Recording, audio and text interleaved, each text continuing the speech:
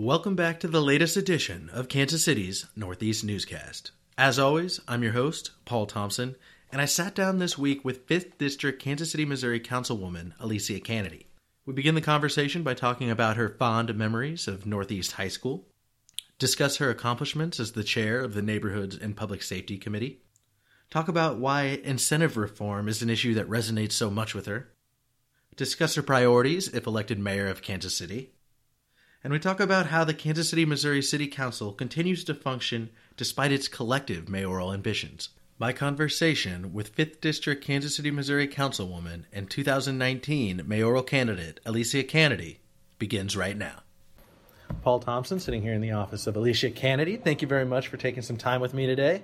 I wanted to start by talking to you about your Northeast bona fides. So you went to high school at Northeast High School, correct? Yep. What was Class your of 97. Class of 97. What was your experience like there? It was amazing. Northeast has such a deep tradition. Like the culture of the school, it's the most diverse school in the city. And so it was a very unique experience for me, being in a learning environment that was not only diverse, but very supportive. A lot of the staff, the teachers that were there lived in the community. I still have relationships with a lot of them today. I spent a lot of time in that building, in that community, sometimes from 7 in the morning to 7, 8 o'clock at night. So, yeah. Were you involved in activities there then? A lot of stuff, yeah. So, a lot of, student council, track,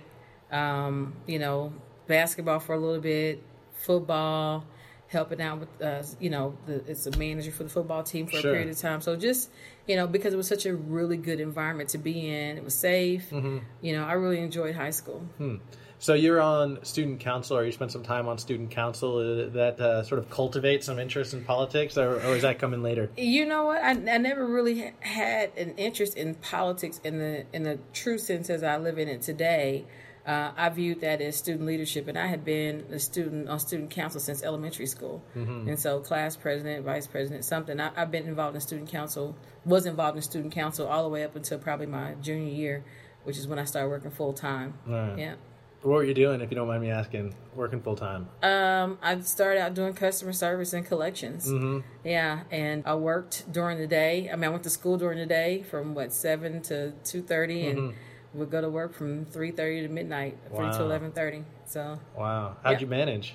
That was just I started that second semester my junior year, and then my senior year I only went to school half a day, and I got credit for working the rest of the time. Yeah, and so, I did the same thing, except for I was working at a patio furniture store and building everybo's stuff. Well, that's cool too. I wasn't very good at it. Yeah. So hopefully, I'm sorry for everybody who got that patio furniture that I put together for you. I tried my best. But how important was it in sort of your upbringing to go to a school that was that diverse, and how has it shaped you as you've grown into a woman? I think the draw to me to Northeast at the time was it was a law and public service magnet. And so it was the magnet school thing that drew me there. Cool. But it was such the people that were there, the staff, the students, like I said, just a really positive environment. People really enjoyed, people that were there for the enrichment that it offered. We had a really good football team at the time, cross country team. And so it was a sense of pride really that came along with that. It was, a neighborhood school as well.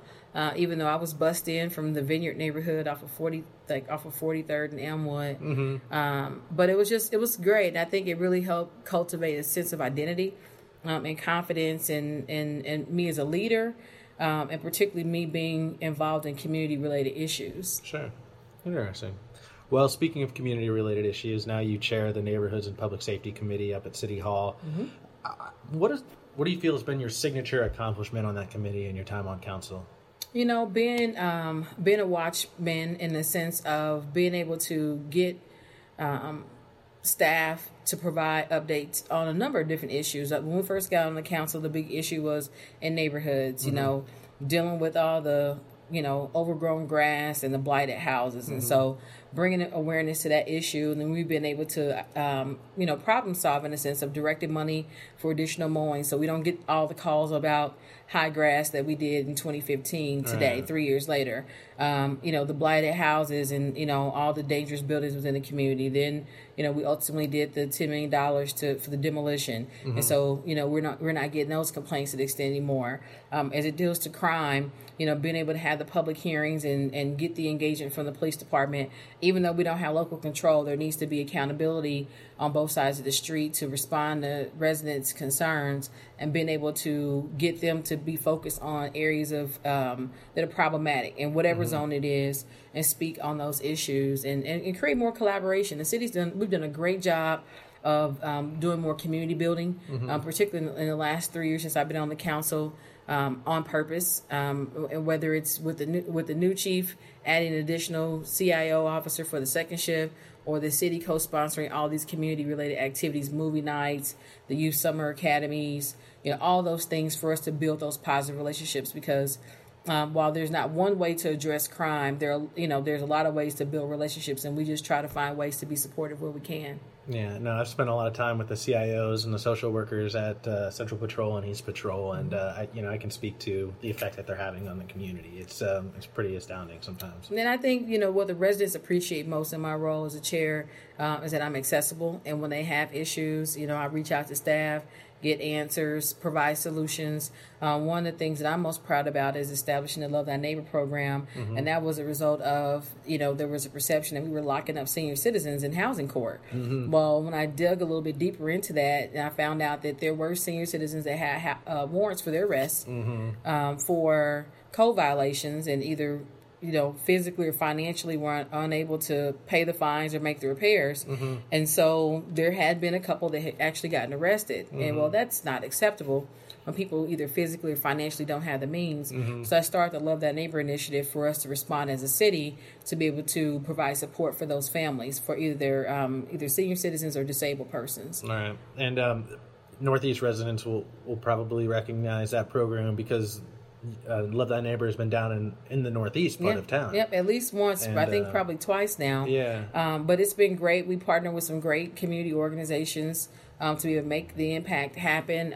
The woman whose house that I most recently remember that we did, she'd been in that house for probably, 40 years or so. And her longtime partner had passed away, and she just wasn't able to make the repairs to the house. And oh my gosh, the bids we got on her to make repairs to her house are probably about $40,000. And so with the Love That Neighbor Fund and community partners, we were able to abate all the code violations on the exterior of her house, replace some doors, do some additional landscaping, paint the house, cut down trees. She had some rotted wood. So we did an extensive we did a lot of love on that property, and she was so thankful. I can't recall.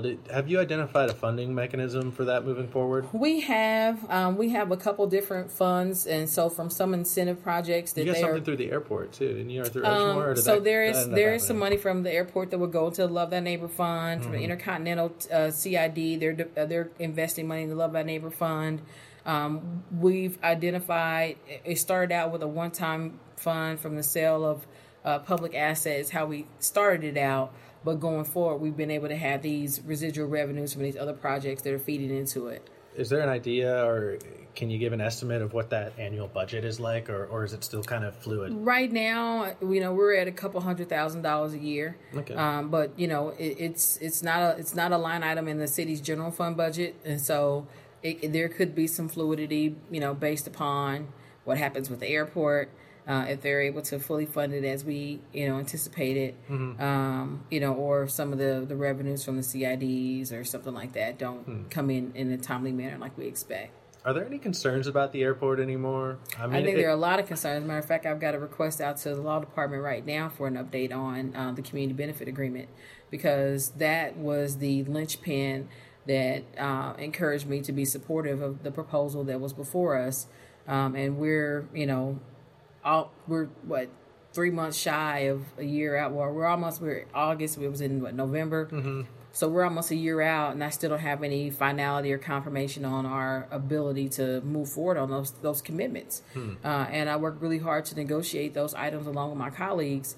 And I like to have some level of confidence of saying to my constituents, this is what's coming. And right now we don't have that assurance. At this point, is there a non-0% chance that another firm ends up coming in and taking it over? You own you own all the diagrams, right? I think that what we're all waiting to see is what comes of this development agreement. We were anticipating having that in August. That's been pushed back. Everything's been pushed back by about 6 months or so. But I think there are some things that we should have full confidence in the ability of the developer to be able to execute at this point. And, which is why I'm requesting additional information to make sure that we're headed down the right path on that. Interesting. So as far as the renderings that were presented last week, what was your impression of those? I mean, they 6 in one hand, half a dozen in the other. I mean, I don't think the renderings are as important as the ability to be able to fulfill the project on the time frame. I mean, we're already double the amount of what the initial proposal was for. Right. The Burns and Mack version was half of what the estimated amount is. We're up to, I think they're saying 1.4, but I've heard as much as 1.8 billion. Mm-hmm. I think what we initially had got was like under $900 million. Mm-hmm. So we're literally double. We're already up to double what was quoted initially. And so I think all those are factors that we need to look at as taxpayers and make sure we're making the right decisions. Where is the point of no return, though? I think that's a political question. Right. That's a political question. When the development agreement comes out, the council has to approve it. Mm-hmm. And I think it's not so much as, if the development agreement comes, it's what's in it. Right. And what's in it for the taxpayers and what's in it for Kansas City. What's in it for Kansas City? We had some really nice packages that we considered when we were vetting the proposals. And the Edgeworth proposal did not have the most attractive package, but we were willing to negotiate with them to see what they were able to provide. And so, I've been open to that conversation and have built a really good relationship with them so far. But beyond the relationship, I need to know what the substance is of the deal. Mm-hmm. And so that's why I'm asking for additional information. Okay, cool. Well, I'm not sure if this is something that you've kind of attacked intentionally, or if you went about it with the goal in mind, but you've kind of been fighting incentives between Cordish and what we talked about with the economic incentive study that came out.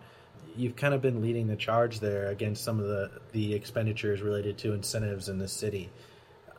Why does that issue resonate with you? Well, for a lot of reasons. When we talk about the needs of Kansas City and where the money goes, when you look at the pie and where the money's going, you'll hear this administration say all the money goes to public safety, police, and fire. Well, that's partly true. There's a big chunk of it that goes there. But then of the money that's left, there are a lot of other needs, affordable housing, infrastructure needs, and we keep going out asking taxpayers for, bond authorizations and things like that to generate additional money to cover this stuff.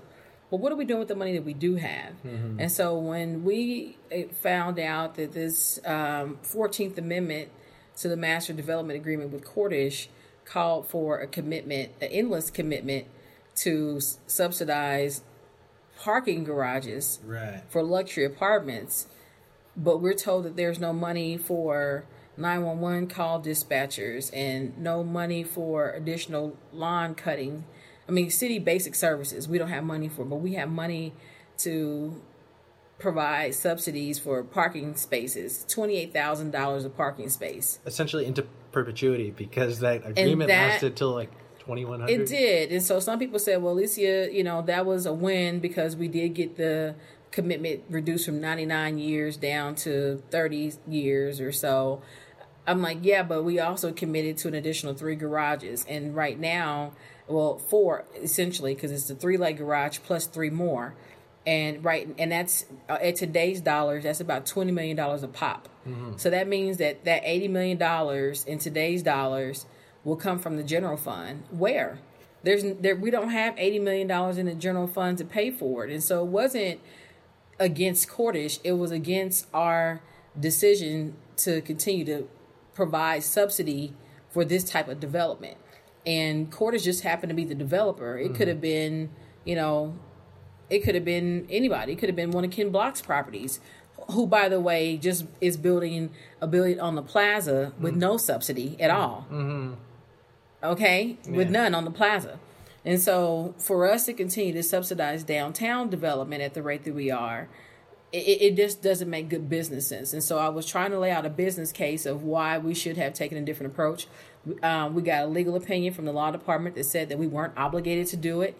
We had the opportunity to renegotiate that agreement, and the political will was not there to do it. The mayor insisted that we needed to keep our agreement, keep our word, and my response was that, well, Cordish provided their assurance that they were going to provide some affordable housing. Where's that at? And so they were allowed to kick the can down the road once again. Right. And so that argument kind of baffled me at the time that, well, we have to stay true to our word. We have to honor our agreement. We can't renegotiate. That's exactly what was happening. Well, here's the thing. You're renegotiating. Because you got it down from 99 years to 30 years. And I have a legal opinion that the Kansas City Star published that said that we were not under any obligation to do any future subsidies because we couldn't. That agreement could not bind the council. It was subject to any appropriation. And so, again, that was really a political question. The question was, from a financial standpoint, are we in a position to subsidize this parking garage at this juncture based on the current demands on the city budget? And I think if anybody watched the budget hearings, this was happening at the same time when we were telling the police that they can't get new officers, that people were having hold times of 10, 15 minutes when they called 911, and we weren't willing to fund new dispatchers. When you got police overtime that's out the yazoo and they're saying it's breaking the budget, but we're willing to divert $20 million to support a parking space or parking spaces for luxury apartments. And you're agonizing over a firefighter overtime too. And so I raised the argument. It was really just laying out a business case of this is not the best decision at this time. I get that we may have provided those assurances, and that's what sweetened the deal for Cordish to come here, but they don't get to dictate when we make those expenditures. That's our responsibility as the council for us to be able to make those decisions, and the city manager. And we, in that instance, I feel like that we were negligent in supporting that appropriation at that time, and when we had more critical issues on the table that needed those dollars. Good. You mentioned the police department, and I in following your campaign, I saw that one of the key tenets of it is curbing gun violence. Yeah. It continues to be an issue. No one really seems to have a solution for that works. Is there something that you've thought of or that you have on your agenda that hasn't been tried yet? Absolutely. And my position is firmly that we need to fully adopt a cure violence approach to dealing with gun violence. Violence is a public health issue, whether it's gun violence or gang violence or whatever, but you got to deal with the individuals. I don't support the rhetoric that we have to wait till the state legislature to do something about guns. Law-abiding citizens with guns aren't the one that's committing these heinous crimes. A reasonable person with a firearm is not randomly shooting someone. Right. So whatever the state legislature does about guns is not going to change that. What we're seeing in Kansas City anymore is social dysfunction. We're seeing the symptoms of mental health, substance abuse issues, and people not being able to properly deal with interpersonal conflict. That's why so many of these homicides recently have been more domestic in nature, whether it be male and female, or just people who've known each other for a period of time.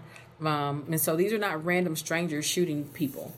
I believe that with the public health approach, you deal with the social, emotional, and mental aspects. You create opportunities as alternatives to violence other than telling someone just to put the gun down. Right. Because that's not how you deal with that. You have to redirect negative behavior, which is, how you do that is with, whether it's dealing with the trauma through therapy or behavioral treatment to deal with people who may have not necessarily mental health problems, but just behavioral health, just being able to transform what your reasonable reaction is to certain things. And unfortunately, we don't provide enough of those services here in Kansas City. Our jail is full of people with mental health issues, And I mean, the problem goes on and on and on. And when these people remain in the community untreated, whether you've been exposed to violence or you inflicted violence on someone and you haven't received any social interventions to transform that behavior, how do you not repeat the cycle? Right. It's inevitable. Well, but we just got done talking about the budget crunch at the city. How can these kind of social intervention and other types of endeavors that you mentioned be funded? Through community partnerships. There are people in the community already right now that are doing that. And let's be realistic. We have the Combat Fund, which is over $20 million a year, that's supposed to be addressed to dealing with violence in Kansas City. You know, the community-backed anti-drug tax. Well, it's not so much just drugs anymore. It's drugs and violence, which includes interventions, prevention and intervention. A big chunk of that money goes to law enforcement. A portion of it goes to community-focused intervention and prevention, but not enough of it is going to deal with the therapy, treatment, intervention services. We do some drug treatment, not enough mental health. Even the Jackson County Mental Health Fund, who's impacted by when we issue TIFs, their revenues are being redirected. That fund is only $8 million a year. And then every time we issue an incentive, you're redirecting money from the Jackson County Mental Health Fund, which will provide these services. So I think there is a way for us to coordinate the resources we do have, as well as increase opportunities. Because if you take a public health approach, there are additional dollars that are available through grants and foundations to support trained community health workers, behavioral health counselors, to put them throughout the community. Okay, no, good answer. I appreciate the reasoned response there. I did want to talk a little bit more about your candidacy for mayor, but I wanted to look forward first to the next big debate at City Hall. And I know that sometimes these kind of things intertwine, but do you see what that next big fight is going to be on the council, or what the next hot button issue might be at City Hall? Who's going to be the mayor? That's the next hot button issue. Well, I guess, okay, well, that kind of dovetails into what I was my follow-up was. I mean, there's five members of the city council that are running for mayor. What's your relationship like with those mayoral candidates at this point? I mean, how can it not be contentious at this point, and how can you keep it from being contentious as you get closer and closer to this mayoral primary? I think we all have responsibility to govern with the residents in mind. I think as professionals, it's very easy to accomplish that if we keep that at the forefront of everything we're doing. We have been very collegial amongst each other throughout my term on this council, so I don't see that necessarily changing per se.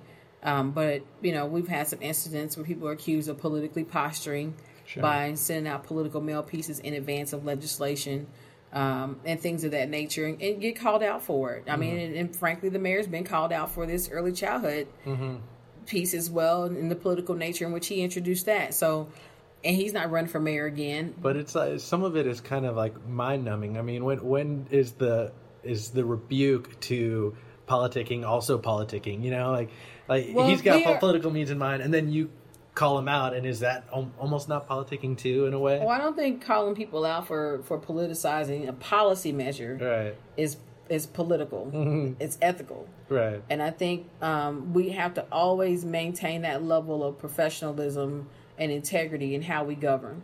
Because when we are utilizing taxpayer dollars and resources to advance a political agenda that may or may not be in the best interest of the public, that's not okay. Right. But I think in this context, if there are some good legislative items that come out of someone wanting to use it as a platform, by all means, I would be supportive of it if it benefits the residents. I think the residents could stand to benefit from people wanting to show up and do something that's going to have impact, so they can, you know, say, look at what I did. Right. So it's not all bad. I just think it's, you know, it's not what you do, it's how you do it. Right. No, interesting. And in terms of contentious relationships at this point, there's not anything like that brewing, in your opinion? I mean, I don't have that experience, but I can't speak for anyone else. But I'll tell you, I mean, we're all so busy. I don't know when you really have the opportunity to really, you know, go there. You know, my first campaign for the council seat, you know, was pretty contentious. And I've not experienced anything like that amongst my council colleagues thus far. But I mean, there's still time, I guess. I think there's still time, but it's it's not so much as what someone else does. It's how you respond to it that determines if there's a fight or not. And so I look to my fave, Michelle Obama says, when they go low, you go high, and so that's my approach. All right, cool. Well, I'll end on this then. Why should a resident of the historic Northeast vote for you for mayor? I've had a lifetime of experiences in Kansas City and deep relationships with people who know who I am and what I represent. And I've been a consistent advocate for residents, making sure that Kansas City remains a safe place where people can be successful, that where we have the opportunity to grow KC together, that, Northeast, Southeast, West Side and the East Side all have equal opportunities to benefit from the economic boom that's occurring. And so I've demonstrated the ability to be able to recognize opportunities and advocate on behalf of all neighborhoods in that manner. But more importantly, I've demonstrated a level of leadership that people can respect and trust. And so I'm hopeful that residents will be paying attention during this political cycle at the track record of how people have supported issues that impact the neighborhoods, and maybe how they've supported issues that did not benefit neighborhoods, whether it be safety or public investment dollars. But more importantly, how people lead in their character. Excellent. Cool. Well, I'll turn this thing off. I appreciate your time. Thank you so much. All right. Once again, that was 5th District Kansas City, Missouri Councilwoman Alicia Kennedy, also a 2019 mayoral candidate. I'd like to thank her for sitting down with the Northeast News this week and being so open about some of the issues that are important to her in Kansas City. I'd also like to reach out to the listeners and thank them once again for tuning in to the latest edition of Kansas City's Northeast Newscast. This is your host, Paul Thompson, signing out.